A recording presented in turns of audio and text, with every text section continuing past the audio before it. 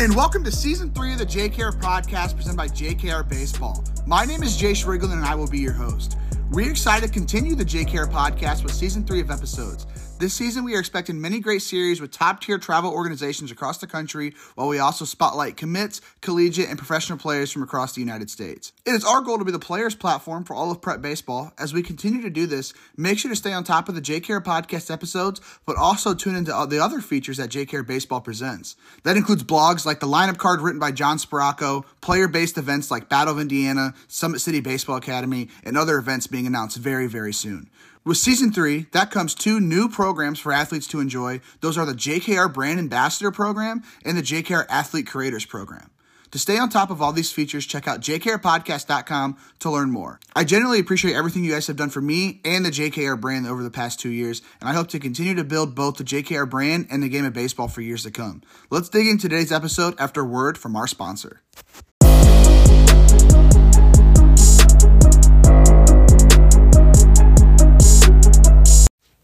Today's episode sponsor is Mind Baseball, located in Dallas, Texas. Their bats are made from 100% European beech wood, which allows for more density, which then leads to more power. I mean, who doesn't want more power? We all know chicks dig the long ball. Multiple studies prove that beech outperforms maple, birch, and ash that you're probably used to swinging.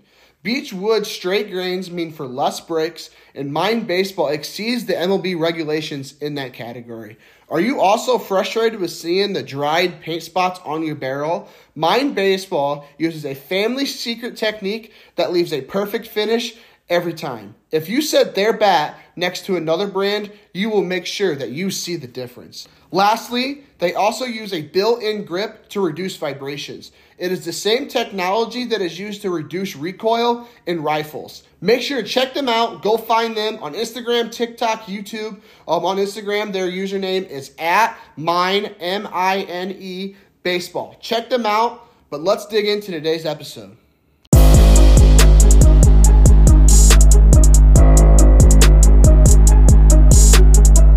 And welcome back to the JKR podcast. Today we have 5-star National Midwest and Cub Scout team manager Jerry Cowan on the JKR podcast. Jerry, super pumped to get you on the show. How are you doing today?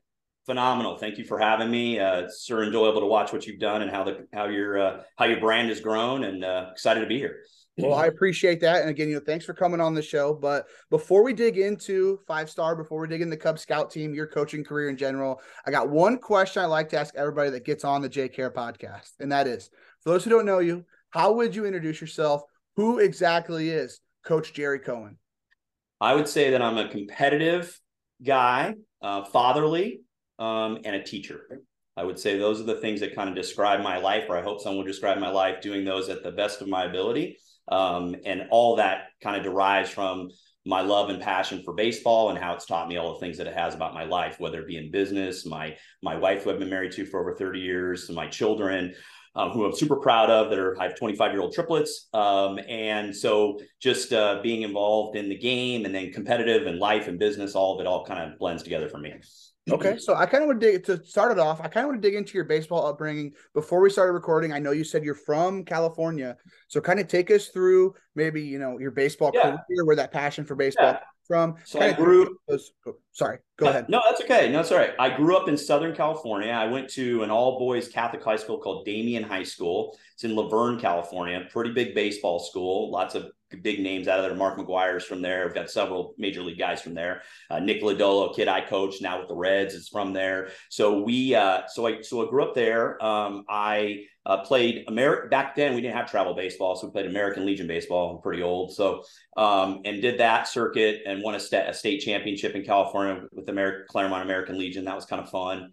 And then went on and started my career down at the University of San Diego, playing for a guy named John Cunningham with the Toreros, and had a decent career down there, and enjoyed it. And then obviously was not a pro caliber guy, needed to get on with my life, and then kind of jumped into business. I was a CPA by trade, accounting guy, jumped into business. And then it was probably 5 to 6 years. I coached some high school and some college at some small college.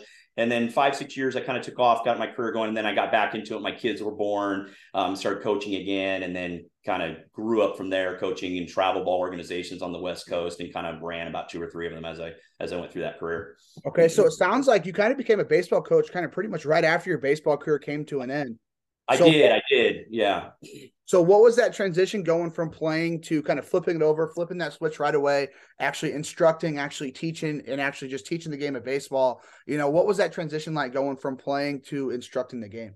Yeah, I think in general you want to stay competitive in everything that you do in life, and it just became okay. Well, I'm not probably good enough any longer. The game kind of lets you know, right? Hey, it tells you, right? The market speaks for itself, so and it's time it's over. I still remember my last game that I played, but when it's over, it's over, and then you got to turn the page and you move on and you get into coaching and just being around the game and the kids and the players. Like I just enjoy that camaraderie. So it was an easy transition for me, I thought, and just trying to at least the kids get so much more instruction today than we did as kids that the level of training is just at a different level now.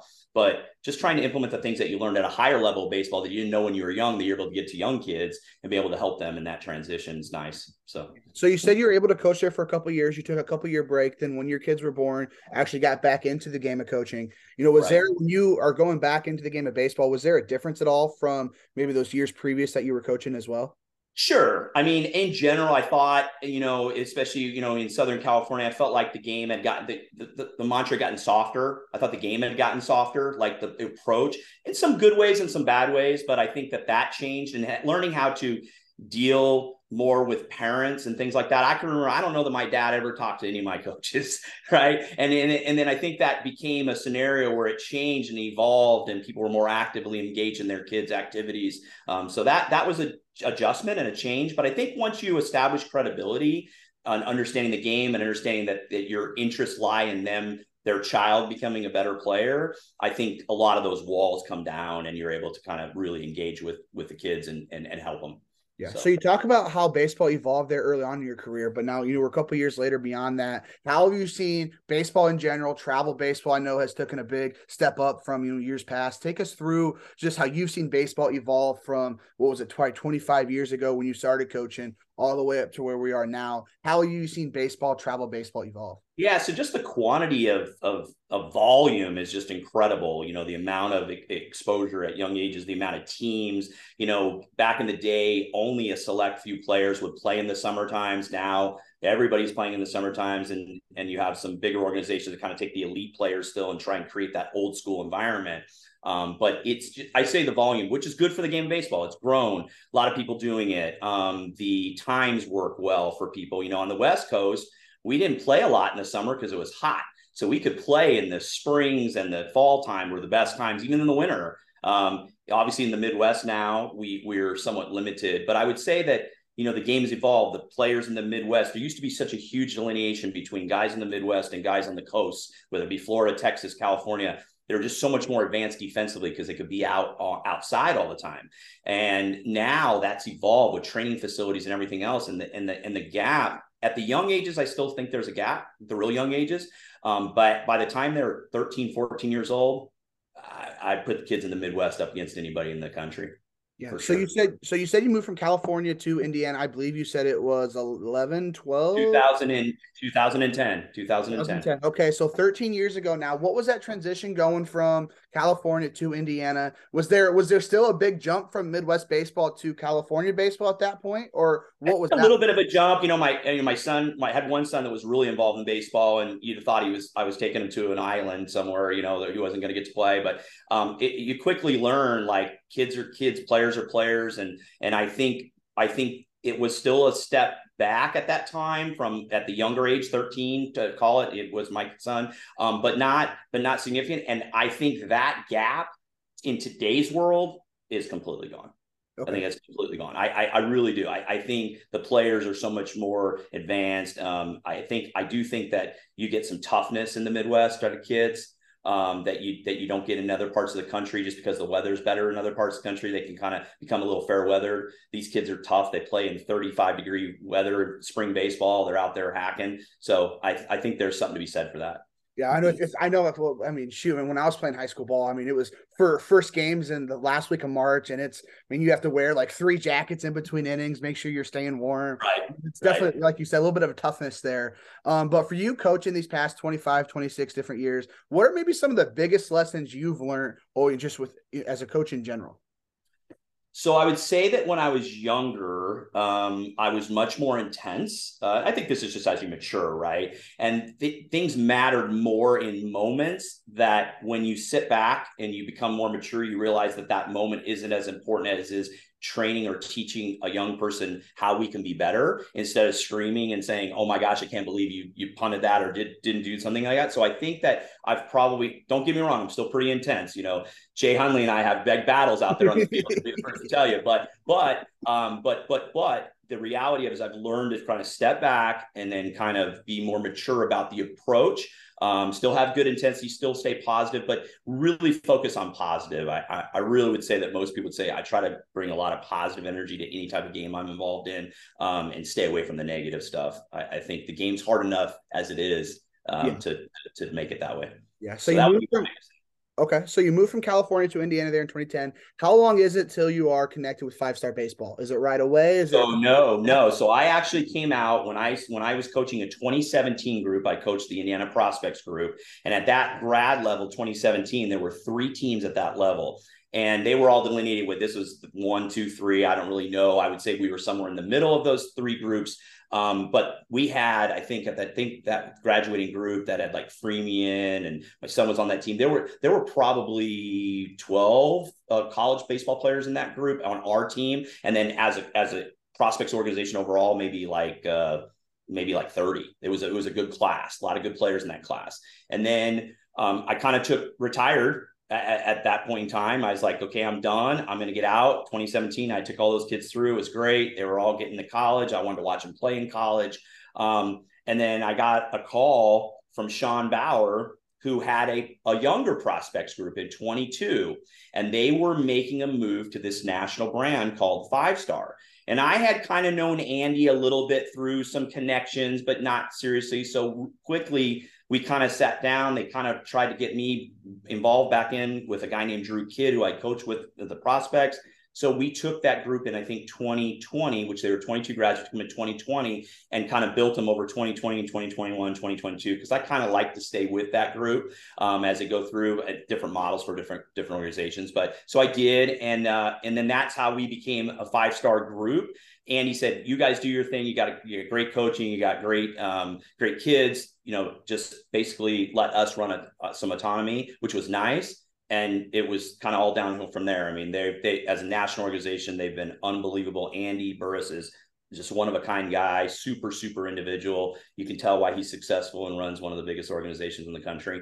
So we were blessed. We basically kind of carried that forward to 22, took those kids. That was our first Jupiter group. Andy said, "Your team's really good. I'm going to give you this Jupiter bid." We're like psyched. Our kids got to do it. So we got to make that first run down there. And that was awesome. We wound up beating, Jackson Holiday's team, which was a giant Scorpion Scout team. We beat them down there. Our kids were super excited. We ended up losing the pool on a tiebreaker, which was a tough one to swallow. We gave up a few too many runs to the Dirtbags, but at the end, they went playing the championship against the Stinger team. So that was the first year. And then, so that's kind of how it got involved. And at the time, Bobby Morris, who I knew had run in the Great Lakes, was the Chiefs at the time, Morris Chiefs, decided he wanted to be part of Five Star. So we started meeting, and we had this good group of 22. He was just starting. He's building his hub up there, and I'm sure you get a chance to talk to him. It's an awesome story. Bobby's just a genuine guy, great experience in Major League Baseball, and his brother. And so we basically started. I said, "Hey, this 22 group's gonna be it for me. I don't want to continue on with an organizational front, but I'll help you. I'll do recruiting." And I still want to do the fall baseball thing. So I love the fall. I love doing the Jupiter thing. So I said, I'll continue. We'll group this up. And that's kind of how it evolved into kind of a Great Lakes Five-Star thing where I'm helping with recruiting, not really coaching during the summer, but just coaching and recruiting during the summer, coaching in the fall. So, Okay, so with that 2022 team, I kind of want to dig into that for a little bit. Like we talked about before we started yeah. recording, I know quite a few guys who are on that 22 team that you Yeah. coached. So Yeah. kind of give us that rundown on that team, maybe some guys that you were adding throughout the years, because I know guys like Reisdorf, I think he came on there just for Yeah. 17U. I think there were some other guys like that as Yeah. well. Just Yeah. give We us the had, rundown on that 22 team. yeah, it was a good group. We had you had ADP, so we kind of kept getting better every year, right? So we started, and we had like Luke Bowers at Georgetown, Quinn's at Ball State, Malott at Purdue. That was kind of the core kids, and then it kind of just kept evolving. We had Brady Preston, who's actually quarterback at Butler. There was just a good group of kids and families, and Sean and Rob Quinn had put that group together of great families, and we were just blessed to be able to kind of take them on, and it just kind of grew. So every year we added a couple pieces. So I think in 17U we added Cam Decker, who ended up being a pretty good player. Braden, Aiden, trying to think of who else.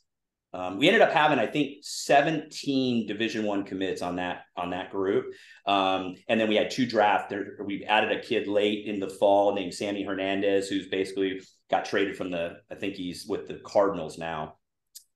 But both him and Decker were really good hitters on that team, and it was fun. And we added Dom Kaprinsky was an Indiana State kid. That was a fun group, and it was fun battling with Ti and those guys from that fall. Jay's groups, it was good stuff for sure. But that was a great group of kids. I still talk to all those kids consistently. Go watch them play. Gonna love them forever. Yeah, so. I'm sure. So after that 2022 season, you said you went on and joined Bobby with 5 Star. There's a collaboration there. So you're not coaching out in the summer. Kind of take us through that role you have with Bobby, how it's maybe evolved these past 2 years, and what exactly that's looking like right now.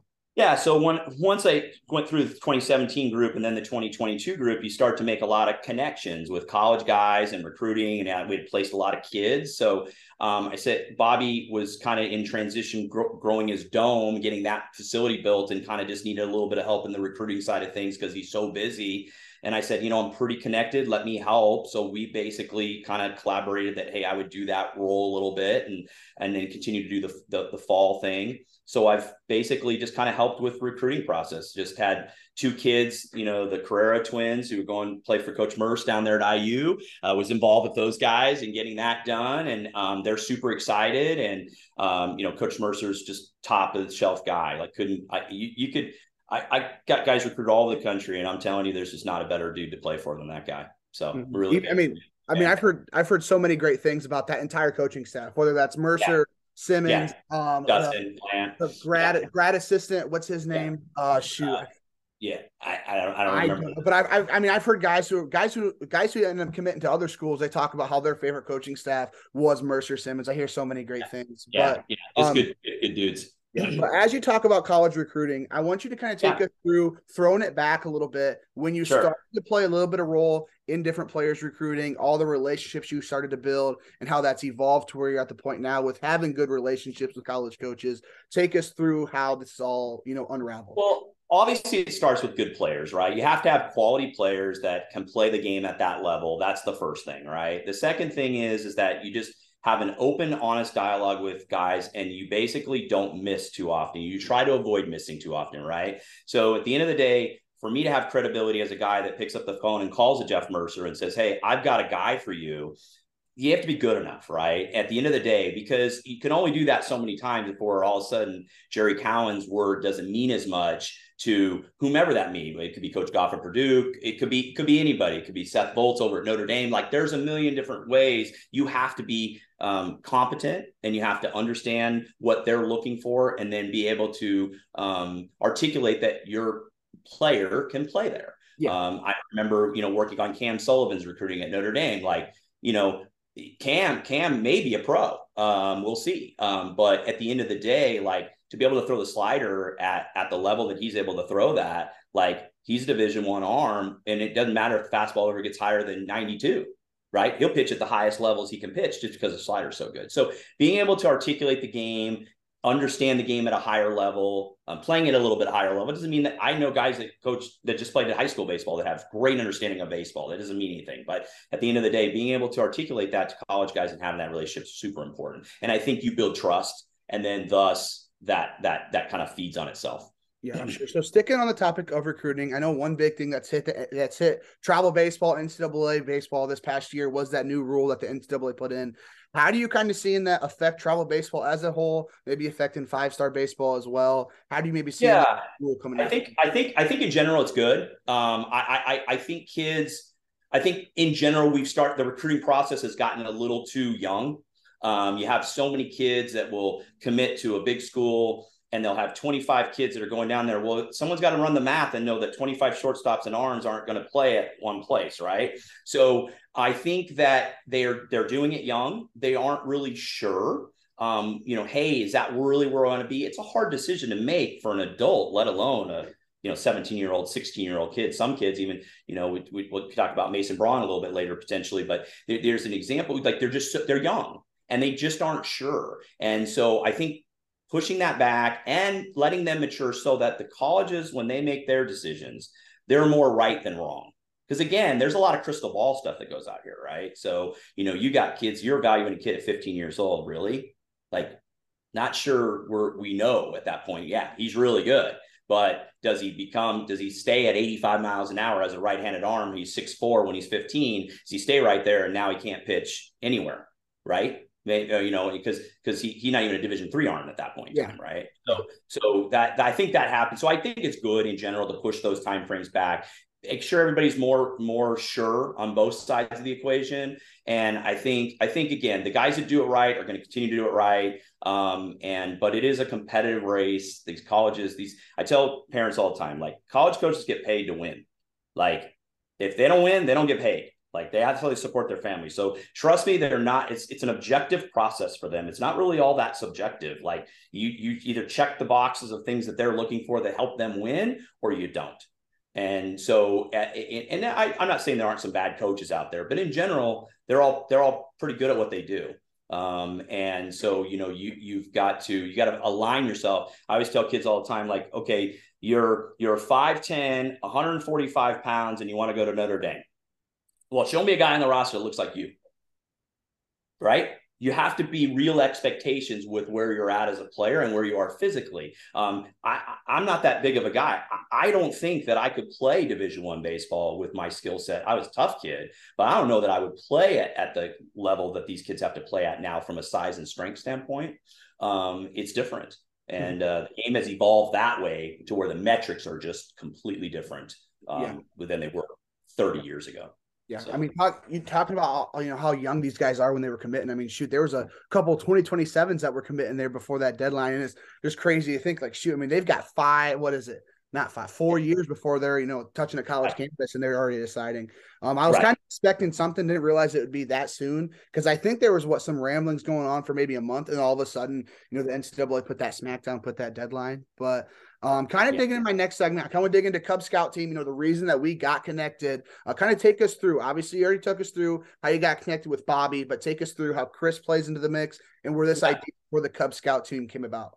Yeah, so we had our bid to Jupiter, and we were trying to figure out the landscape of baseball within the Midwest. And we knew, being competitive guys, we want to take it to the next level. And for us, what was the next level was affiliating with a major league club. And so we're like, if we do that, then me being in the game in a part-time role relative to recruiting players, I promised my wife, as we've gotten older and closer to retirement, that the summers we'd spend at our lake house, and wasn't going to be at Grand Park every weekend recruiting players. So, what are things that help with that process? Well, affiliating with the Chicago Cubs is pretty helpful. So we had put out feelers to several organizations, and a few of them kind of started talking to us. Hey, this makes some sense for us. But the one that was the best fit was, but Bobby knew Justin Stone, who's the director of hitting for the Cubs. And Justin is the owner of Elite Training Baseball up there in Chicago. Chris Tierney runs all the travel ball organizations there. And so we started a dialogue maybe about 4 months ago, kind of going back and forth. And obviously, anytime you're getting involved with a major league organization, there's red tape and things that they have to go through processes. They want to vet the people that are involved on some level. So it was we had to kind of go through that process. but then decided that, hey, this is great. That, the Cubs can get their name on a scout team for their guys and scouts. We get to utilize the bid that we have through Andy, who's so generous to us, to allow us to use that bid down in Jupiter. And then we get to put together a super fall team with draftable oriented guys to go and compete in the fall, and then see where they land from a draft perspective, which is it's the pinnacle of what we do in amateur baseball. So it's, how do you complain, right? Yeah, of course. So, everyone always talks about that Jupiter tournament there in the fall, and you talk about how, it's invite only. You have to get a bid for it. I know there are quite a few teams down there in Jupiter. So take us through the meaning of getting a bid, how exactly you go about that. And, is there a certain amount of bids per region? What exactly does that look like? It's a crystal ball, my friend. I have no idea. I can't speak to it exactly. What I can tell you is some combination of organization, some spend with a perfect game on some level, I'm sure, and then they're really trying to find down to the best of the best. There are people that you could say, hey, the Pirates want to get a bid. Like, it's not so easy. Like, it doesn't work like that. Some people try to buy their way into it. You can't do that. So it is a collective, small group of elite travel organizations and teams that have been going down there for years. And you have to continue to do well. You go down there and get your head kicked in every year, you're not going to continue to get that bid. So we've been fortunate with 5-Star because we're a national brand to be able to have multiple bids to go down there. So we'll end up probably having 3 or 4 bids this year down there. So you'll have our Black national group that will be down there. You'll have this 5-Star performance guys out of Texas will be down there. We'll be down there, and there may be one more. But it is a tough thing to get. And when you get them, you really want to hold on to them, and you really want to perform when you go down there so that you can continue to get it. But it is incredible. Like, I tell people all the time, whatever amount of recruiting you've ever seen, WWBA, Lake Point, Grand Park on a great weekend, take that times 10 on steroids. When you get down to Jupiter, there's golf cart haven everywhere. And because you have not only the college guys that are still hunting, and that's become a thing, but you have all the pro guys down there. So it's just a bastion of baseball. It's incredible. It's fun. It's fun to be a part of it. It's fun to see it. I mean, I can remember we were on the main field when we were playing that giant Scorpion Scout team, and they had probably $30 million of payroll on the other side of that. And we're in there battling. I got this, I got Robinson, who's going to Butler, pitches a heck of a game. I get the Pluta kid comes in, throws at 94. He was going to John A. Logan to play for Soup. And all of a sudden he's got offers from Houston, Arizona, everyone. He was going to U of A, but it's just incredible. It's incredible. The environment's incredible. It's super fun, best of the best. And I couldn't be more excited about it.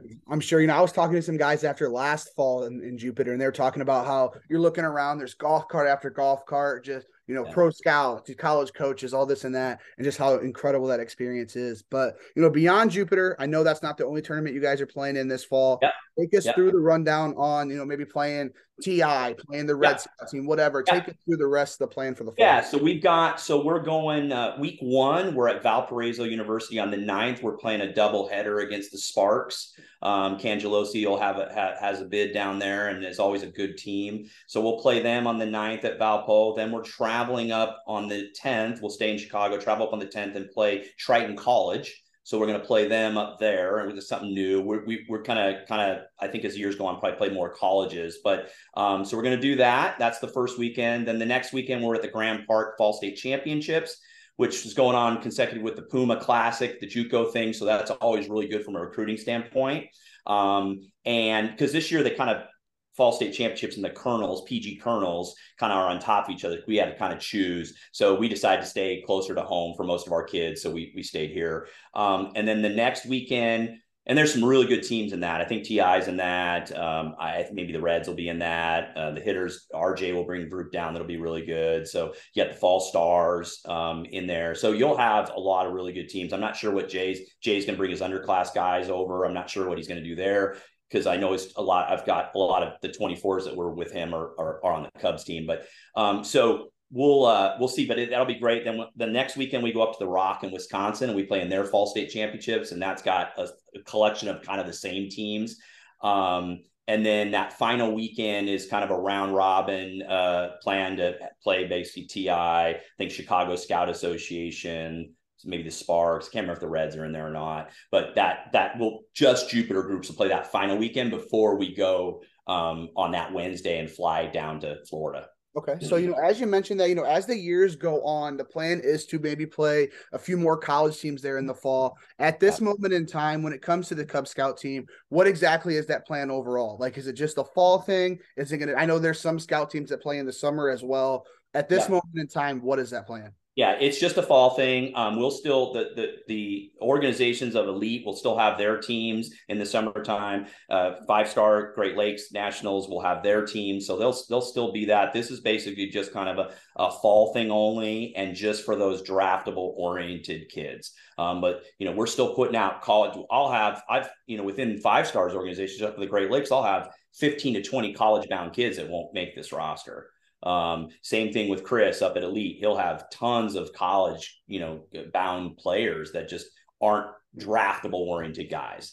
So I think our focus will be continue to move forward with just draft oriented guys as a rule of thumb. But again, we try to keep opportunities open for, I've got a couple uncommitted kids on this team that are really nice players that someone's going to get late that they didn't think they were going to get. So it should be good. So you talk about draft oriented guys. So, that probably makes up a pretty absolutely loaded roster for this Cub Scout team. Obviously you guys have announced, probably 15, 16 guys so far. I'm sure there's some more guys to be announced here pretty soon, but, kind of take us through how you went about and how Chris went about it as well of getting some of these different players. Cause you've got, So kind of a collective group effort.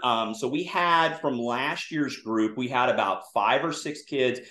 And this is kind of what we're trying to do each year is take some young ones down so that they get the experience, so that the next year they've been there, done that, they know what it's all about. Because it's pretty overwhelming when you get down there. Like, again, there's 60 golf carts, and Cam Sullivan's a great example. He came down there last year. He threw against BPA, was one of the best teams out of California in the tournament, and he shut them down. We ended up unfortunately losing late, but he was unbelievable. And so, what's the expectation for him this year? Like a lot, because he was really good as a young guy. But so when we had like Oliver and Inge and Max Winders, so we had a bunch of those kids that got that experience young, so that they're ready to do that.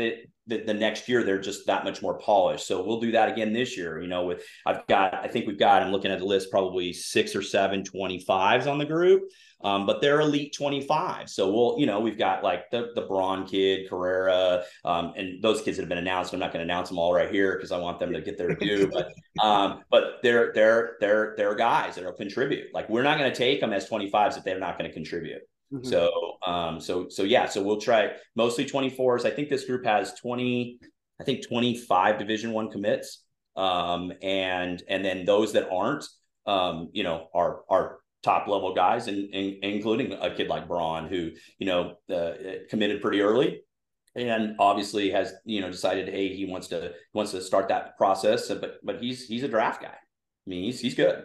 He's really good. Yeah. So with all those draft guys, you mentioned Mason Braun. I think Cole Decker's another one of those guys. You've mentioned those other guys who are potential high school draft guys as well. What are the benefits for those types of guys going down to Jupiter with a team like this when it comes to their potential, being drafted out of high school? Yeah, it's just one more exposure. Look, the top draft guys, say Max Clark, right? Max didn't need to go down and play in Jupiter his senior year, call it, because he's already on everybody's board. Everybody knew who he was. What he can only do himself damage. He can't help himself, right? He's top 2, 3 pick, right? Maybe one, right? So he goes 3, but you get the gist. But for those guys that are kind of like, well, they're kind of on the Cam Decker, great example. Hit his way to the Dodgers, like down there, hit a couple big home runs, like did damage. Cole Decker's his younger brother, right? Like off the radar a little bit, maybe from a major league standpoint, but like it's got some lineage there, goes down there, does some damage, and all of a sudden he's on people's boards. So I think that the ability to get that exposure for guys that are not first round oriented guys is huge for those guys. Mm-hmm. Huge. And I think that's the advantage of it, is being able to not only play in the fall with a group like for our standpoint, we'll have several of the Cubs scouts within our dugout at times in our games just in the fall that aren't even a part of Jupiter. So just getting that exposure and seeing guys. And if if the Cubs come to us and say, hey, we want to add this guy to the roster, we're adding him to the roster. Yeah, so they might have a catcher. They might have a catcher they want to look at or something like that. Hey, we want to give this guy some time. So moving from the draft oriented guys to guys who at this point in time are uncommitted, how do you expect their recruiting processes to evolve? Going through this fall, playing in the PBR championship, playing up there in Wisconsin, playing in Jupiter. How do you see their whole recruiting process evolve after this fall? Well, I would say that the guys that we have that are uncommitted at this point in time, most of them probably have offers. I'm pretty sure almost all of them do have offers right now, but they will have lots of, if they play well, they will have lots of choice. There won't be an environment that won't be more exposure for them than to play on the Cubs scout team with the best of the best players around this area and getting after it. And then them seeing college guys, seeing them in that environment and watching them compete in the environment and saying, all right, again, we're going to play against colleges. So the reality of it is if they look at that environment and say, wow, this guy competes no problem without an issue, like I would imagine that if those kids play well, they will have plenty of choices. Okay. All right. Well, I got one final question here for you before we end it off. So, beyond this fall, you guys go hopefully have a pretty dominant fall down there in, Jupiter, in Wisconsin, in, the PBR championship as well. What is that vision going into 2024 and beyond for you as a coach for this Cub Scout team for 5-star? Just kind of break us down what that vision is for the future. Yeah, I think we're as you bring organizations with, Justin and Chris and Bobby and myself and bringing them together and figuring it out. And you do have to check the egos at the door, right? Because we're all proud guys in this and we're all part of our organizations, but just being able to collaborate with this and be able to do it with such class-oriented guys like those guys is super important. So I think we want to continue to grow this thing with both organizations, be able to have a platform for our elite players to play in that environment, and then be able to continue to recruit some of the best draft-oriented guys out of the Midwest. And just kind of trampling it year after year after year. And I do think that when you look at the Red Scout team and what Andy Stack has done there, they're pretty consistent, right? They get really good players every year and they continue to provide a great value for those players. So I think being able to provide value is super important to me as I give back in my life. And that's the number one driver, is being able to provide value for players and families looking to see where they fit in those draft scenarios. Okay, so I lied. I got one more question that kind of popped into my mind here before we end it off. So you talked earlier about how there's going to be Cub Scouts in your guys' dugouts there as you guys are going down to Jupiter. I know that's common when it comes to, Canes baseball and the Mets scout team, the White Sox. For every scout team, it's pretty common to have scouts there in the dugout. Is it common to see potentially, let's say, a Cole Decker or Mason Braun goes off there in Jupiter, builds a good relationship with a scout? Is it common for a player who played on a certain scout team to maybe get drafted by that team? Is that pretty common at all, or what does that look like? I would say that it happens, but I'd say more what happens is that there's talk. That's the baseball community is very tight and small. Really, when you get down to the real decision makers, whether it's at the collegiate level, the professional level, there's a lot of communication that goes on. And what will happen is that even let's say Cole Decker goes down there and just tears it up.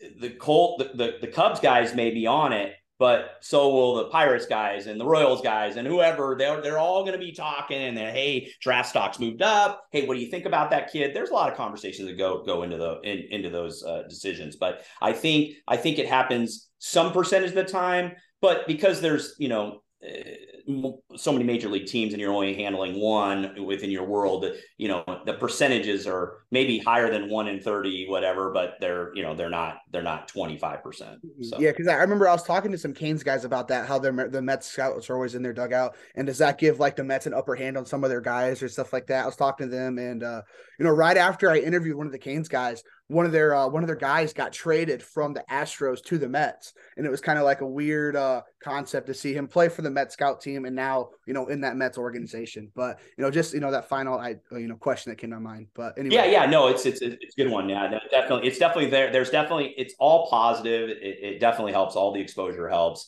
But I think it really helps. Again, back to the point earlier, as the kids that are on the fringe, late draft guys, those guys getting an opportunity to play in front of those guys consistently to get evaluated is super helpful. Like, hey, we kind of got one here that no one really knew about, like really like that. So, and again, there's several kids. I would say we probably have six or so kids that are real draft oriented contenders at this point in time.